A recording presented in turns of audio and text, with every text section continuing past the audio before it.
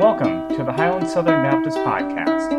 Each week, Keith Perrin will deliver a Holy Spirit-inspired message.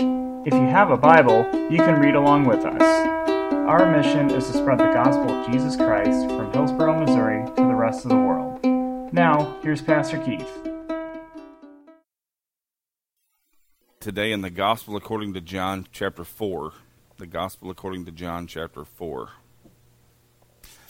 This is pretty early on in Jesus' ministry, and we've gone through this passage of Scripture. I think it's been a long time since I actually preached a message on this passage of Scripture. I know that we've done it in Bible study a couple of times probably in the last couple of years, but the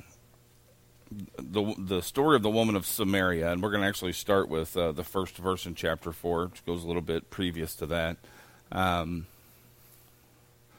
When we look at the woman of Samaria, we should picture us.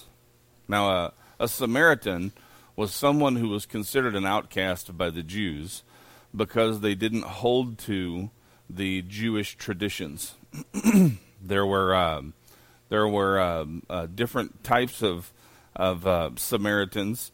Some of the Samaritans were called Hellenistic Jews, meaning that there were Jews who accepted quite a bit of the Greek customs.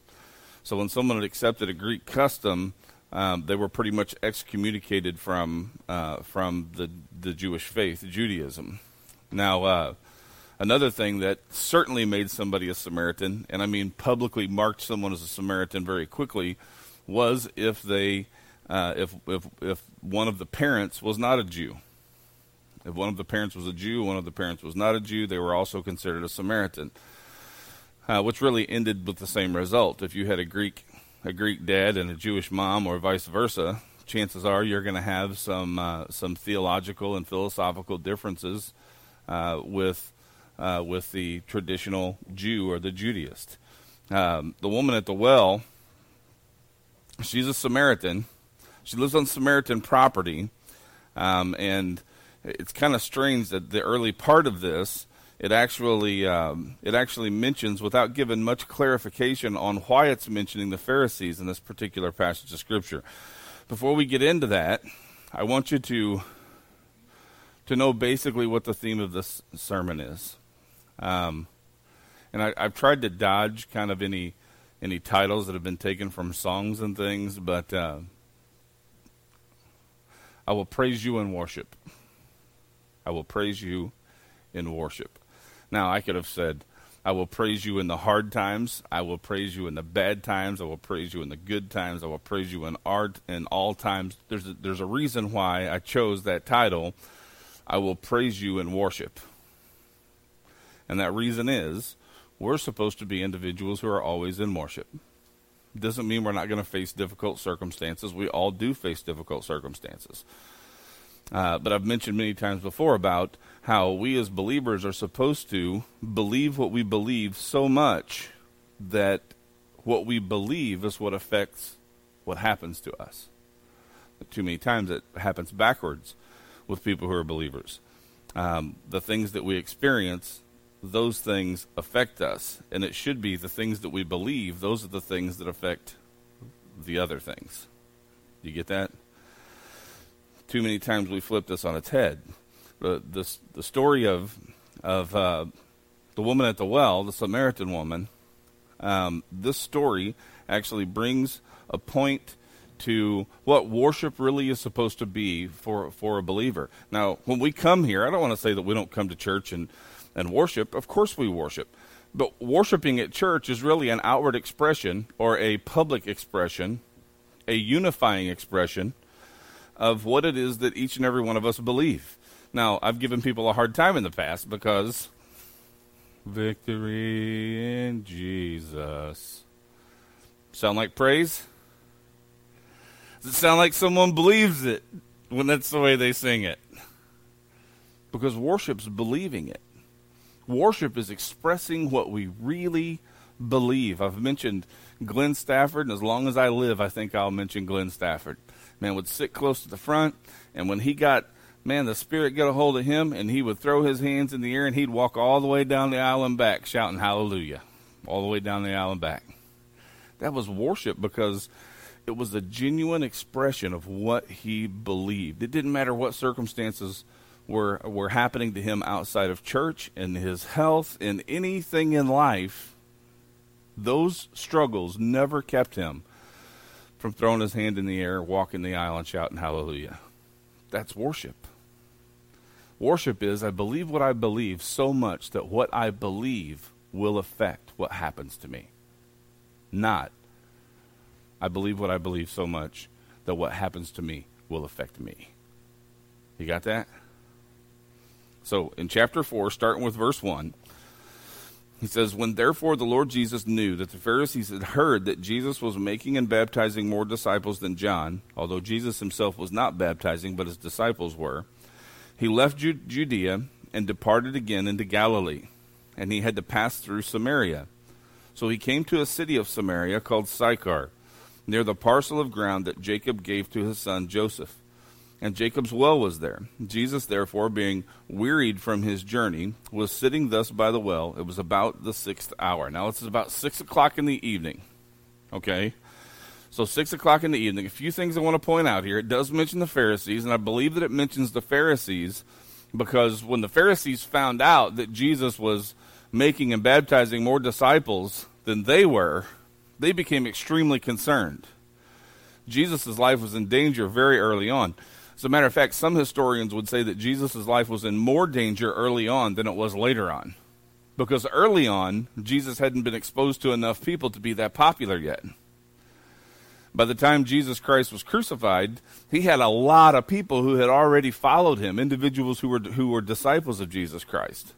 So it would have been much easier for the Pharisees to take Jesus out at the beginning than it was to take him at the end. Now, this is something I've mentioned in Bible studies many, many times before that just completely amazes me. God is the Father of time. Would you agree with that? God is the Father of time. Did you know that Jesus Christ, he made the decisions that he made when he made them so that time would either allow him to progress in his calling, or time would say that it was up for what it was that he was called to accomplish in life. The many times that Jesus, it says that the people became angry with him, but he slipped away unnoticed. Did you notice those times? It wasn't his time. How many times does the New Testament say that it was not yet his time? How many times did Jesus himself say it was not his time? When his brothers told him, hey, go up to the feast, what did Jesus say? It's not my time. But he went up anyway. These little bitty things that Jesus did, these adjustments, they were adjustments in time. There were things that allowed Jesus to live a little bit longer, and if he would have done things completely differently, his life could have been cut shorter. But one thing's for sure, Jesus was already known by the Pharisees. He had begun his public ministry. The Pharisees knew that he was baptizing more than they were, and when Jesus found out that they knew that he was baptizing more, Jesus moved. Now, there's some question as to whether or not that was why he went through the land of the Samaritans. Reason being, there are a lot of things that are against the law according to the Jews. One thing that a Jew is not allowed to do, permitted to do, is cross property owned by a Samaritan. They must travel around it or travel through it on the road. Guess where this well is not? It is not on the road. The Romans owned the road. The property was owned by Samaritans that Jesus was traveling through. It says when he became wearied, of course he wanted to rest. I doubt that he laid down on the road. Some people speculate, it's a possibility, that Jesus knew that he would be safer if people were looking for him on Jewish property, because there's no way a Pharisee was going to get off the road on Samaritan property. But the Jews were not allowed to get on property. They weren't allowed to cross the property. So Jesus is beginning to set a pace. No, Jesus did not break the law because it was a Jewish law. It was not God's law that a Jew was not allowed to be on Samaritan property. Verse 7, there came a woman of Samaria to draw water. Jesus said to her, give me a drink. Guess what else is against Jewish law? He didn't just break one, he broke two there. One, a Jewish man cannot speak to a Samaritan woman. 3, a Jewish man can't speak to a woman unless they're part of their family or they're their spouse. Jesus is breaking rules everywhere. I mean, he's a rebel.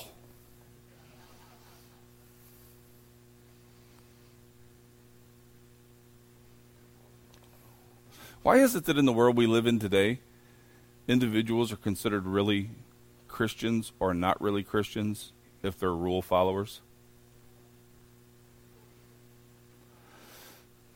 Do you think that in some cases in life, not only is a Christian permitted to break the rules, but required to? You better believe it, because it's not law. I'm not saying somebody break God's law. I'm talking about breaking the rules. Because Jesus isn't breaking God's law by speaking to a Samaritan woman. He's not breaking God's law by being on Samaritan property. He's breaking the rules. There's a difference. There's a difference between being a rule breaker for the purpose of God and being someone who has disregard for God's rules, God's laws. But we've made, as a Christian culture, these two things synonymous with each other.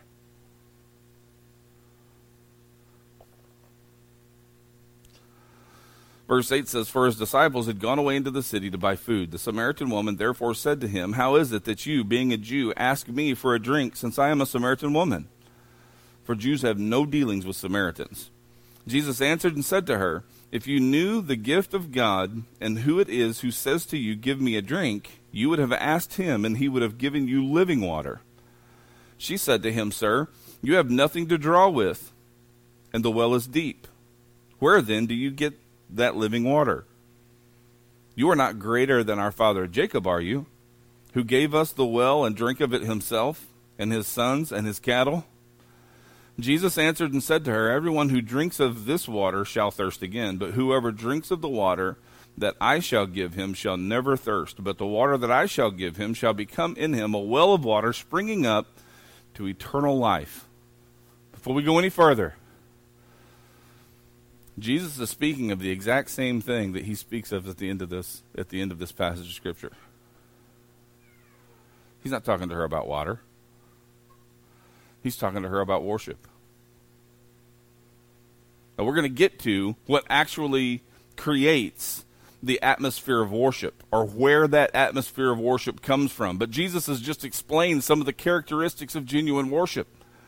The characteristics of genuine worship is, one, you will never thirst again. You will never thirst again. You ever gone through those periods of life where you wanted to see God? Where you really begged God to see him? I'll throw you a curveball. Did you know that if you're a Christian, not seeing God is seeing God?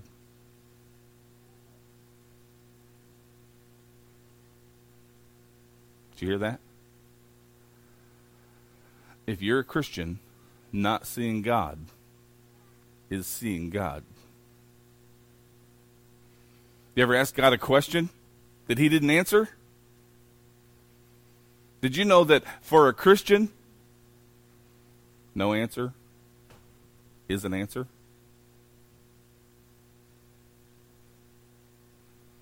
In other words, if we're individuals who know who God is, and we know what his attributes and his characteristics are, and we trust in the promises that he's made, that he will never leave us or forsake us, that he would never harm us, but he would always bless us. That we would always have, through this relationship, hope and a future. That we would prosper. Promise the life that is full of life. The important thing is for us to be individuals who know that.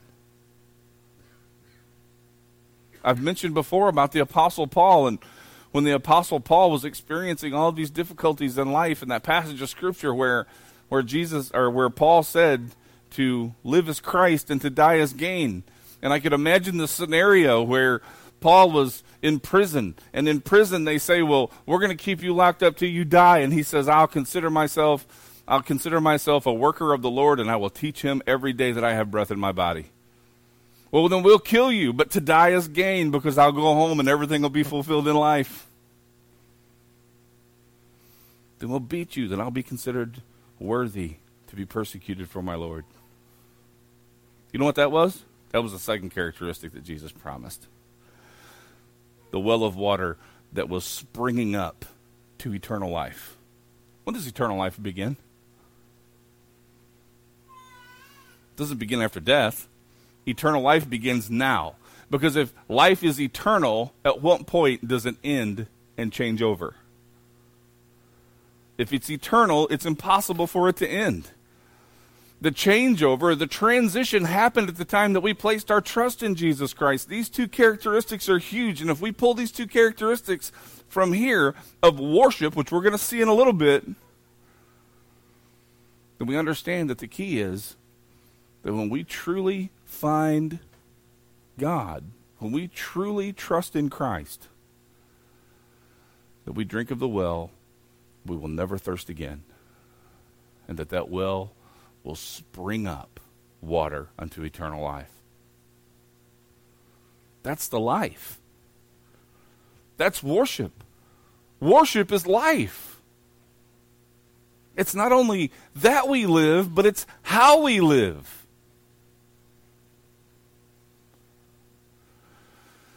You ever go through those phases in your life or meet somebody that you know would swing through hell on a rotten rope and spit in the face of the devil? You ever wake up one morning feeling like Jesus is with you so assuredly that there is nothing in the world that could take you down? That's worship. Because that's 100% giving ourselves over to a God that we say we trust. I trust you, God. Well, it's easy to trust him, and it's easy to praise him as long as everything in life is going good. How long do the good spurts last? There's always something wanting to come along to spoil it, right? But see, this well springing up, the worship that we want, the worship that Jesus is talking about giving us, this is the kind of worship that says, whatever the circumstances, I will praise you. I will praise you in the darkness. I will praise you in the light. I will praise you in the good times. I will praise you in the bad. I will praise you when I'm healthy. I will praise you when I'm sick. I will praise you when I'm happy. I will praise you when I'm sad.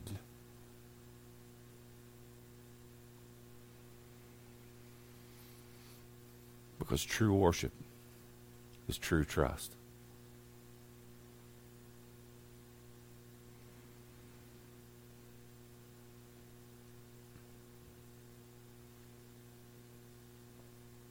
Verse 15 says, the woman said to him, Sir, give me this water so I will not be thirsty, nor come all the way here to draw. He said to her, Go call your husband and come here. The woman answered and said, I have no husband. Jesus said to her, You have well said, I have no husband. For you have had 5 husbands, and the one whom you now have is not your husband. This you have said truly.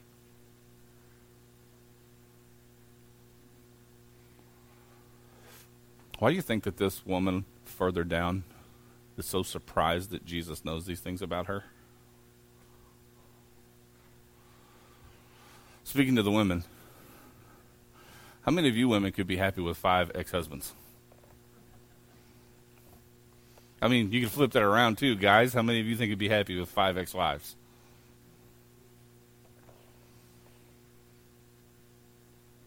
I don't think either way it works out very well for anybody. I mean, I know some people, and I got to hand it to a lot of divorced couples who keep it together and they're civil to each other, and I just don't see that a whole lot. Like 98% of the time, it is not like that. I really got to hand it to the ones that are that way. But folks, here's what Jesus was saying to her. He's saying, you really want that water when you aren't willing to not only be honest with me, but you aren't even willing to be honest with yourself.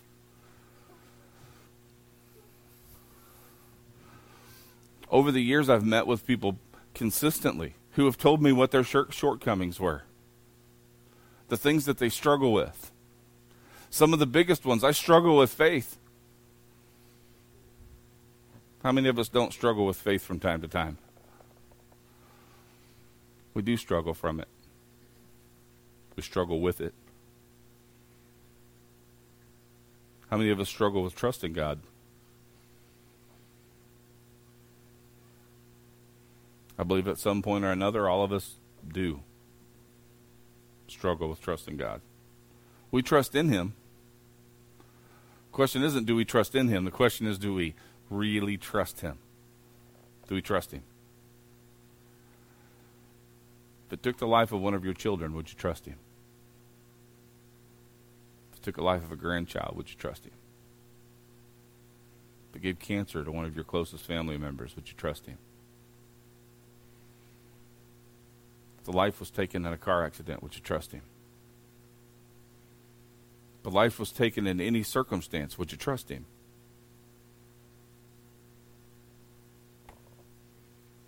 It's a tall order. But hey, you don't have to be honest to me. That's not my goal.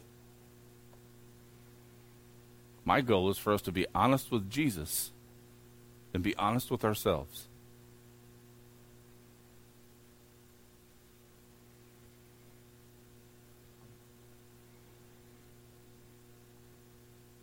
In 18:19 says, the woman said to him, Sir, I perceive that you're a prophet. Our fathers worshipped in this mountain, and you people say that in Jerusalem is the place where men ought to worship. Jesus said to her, Woman, believe me, an hour is coming when neither in this mountain nor in Jerusalem shall you worship the Father. You worship that which you do not know. We worship that which we do know. For salvation is from the Jews. But an hour is coming, and now is, when the true worshipers shall worship the Father in spirit and truth. For such people the Father seeks to be His worshipers. God is spirit, and those who worship Him must worship Him in spirit and truth.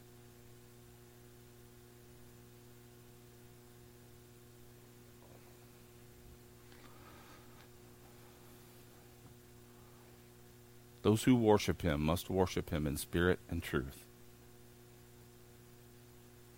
How do we worship in spirit? Well,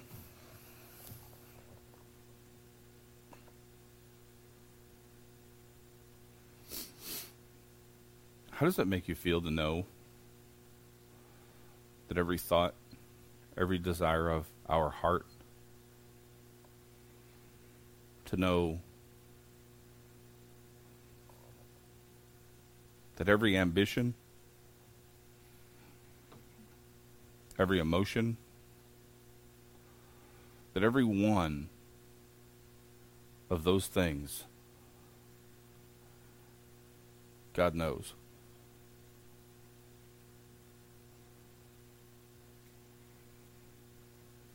He knows the deepest, darkest corners of our hearts. He not only knows our shortcomings, but He knows our convictions. He knows when He's tried to move us, even when we were immovable. He knows when He's moved us, when we were movable. He knows whether we trust Him. He knows when you're sleeping. He knows when you're awake. He knows when you've been bad or good. The thoughts, folks. Worshiping God in spirit is us being conscious of the fact that we are Christ on earth to people. Christians. Little Christ. Lowercase Christ, to be clear. but lowercase Christ nonetheless.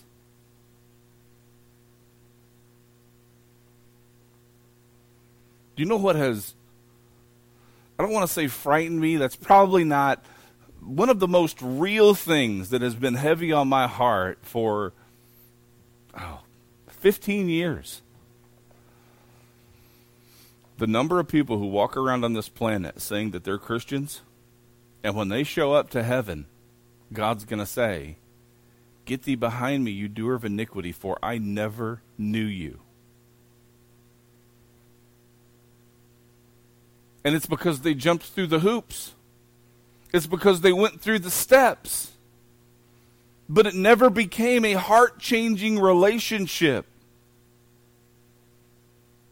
It never became a relationship that drives us to be who Christ is to everyone on earth. There's a huge difference, folks, in doing what we do because we feel as if we have to, and doing what we do because that's what Jesus Christ has made us into. Huge difference. In other words, if we are individuals who desire to live godly in Christ Jesus, if we're individuals who follow the leadership of the Holy Spirit in our lives, then every breath we take is worship.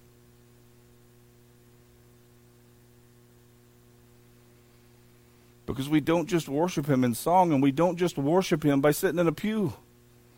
We worship Him by everything we say. We worship Him by everything we do. Truth. What is the truth? For years now, I've been hearing people tell me the truth is relative. I've had people actually tell me, when I tell them about Jesus, they're like, "Well, that's your truth." That's relative truth. Is truth relative? There's truth, and then there's real truth. Just because someone believes there is no hell doesn't mean that there isn't one. Just because someone believes there's no Jesus doesn't mean that He just vanishes in their circumstances.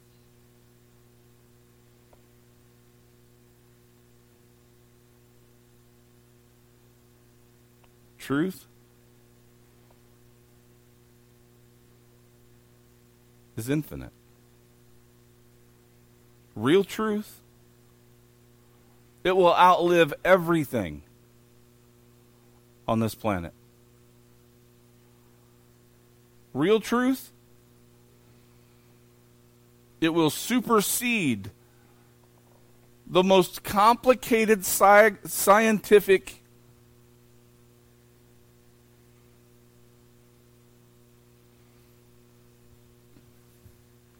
laboratory-created philosophical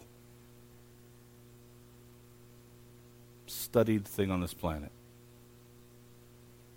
Because nothing will surpass it.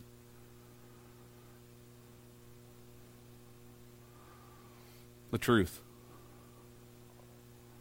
Does God love you? God loves us. Another truth. Does He love us unlike anything else on this planet or anywhere else can? He loves us unlike anything else ever can. Is that enough to make us trust Him? That alone's enough to make us trust Him. That alone is enough for us as individuals to be able to grasp when we face those difficult trials and those troubling times. That's enough for us to still be able to praise Him.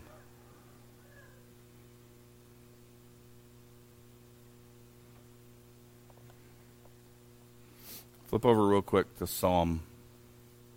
Matter of fact, the last Psalm, the 150th Psalm.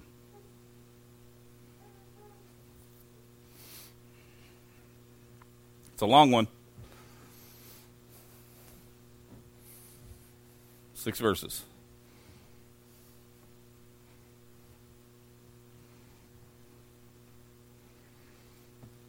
"150th Psalm.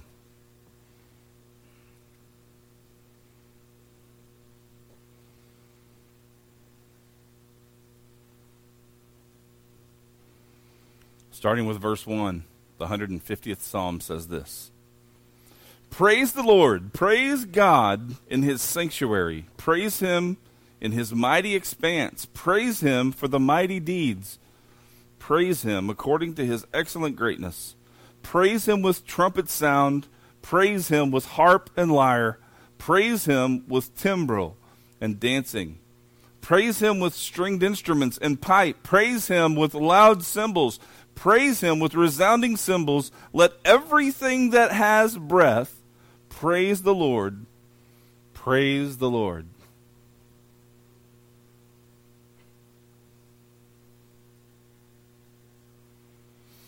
Do you know most people in the country right now, only thing you have to say is one thing, and you can pretty much shut somebody's life down? COVID. I'm not criticizing anybody for the way that they look at this. I think that people are genuinely concerned about this, and I think that it's up to individuals how they're going to deal with this and handle this. I may die of COVID. Am I okay with that? Yeah. Shouldn't I be? I mean, I'm not going to run around and kiss people in hopes of catching it. I'm still going to be careful.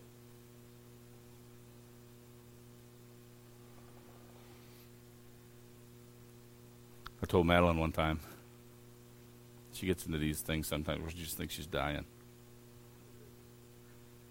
Austin looked at me and said, "Don't say that." Not right now.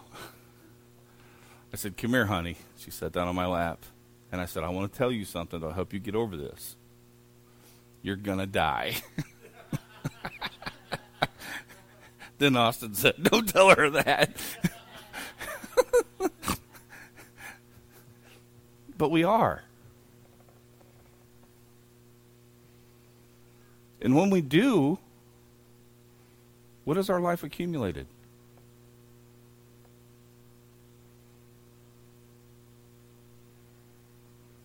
If we've lived our lives as individuals who have praised the Lord, then it's not that when we pass that our praise stops. It will continue for an eternity. We worship him in spirit. We worship him in truth. We've trusted in the truth. We've put all of our eggs in that basket if we're Christians. So we should be individuals who have the capacity of praising him. Do I like migraines? No, I don't. I've had one for 30 years, 31, 32 years. Has never gone away in 32 years. Some days worse than others. Today I woke up, it was a bad one. I'm going to go to bed this afternoon. There's a possibility that it'll hurt me so bad that I'll beg God to take me. They hurt. Is God worthy of my praise? Yes.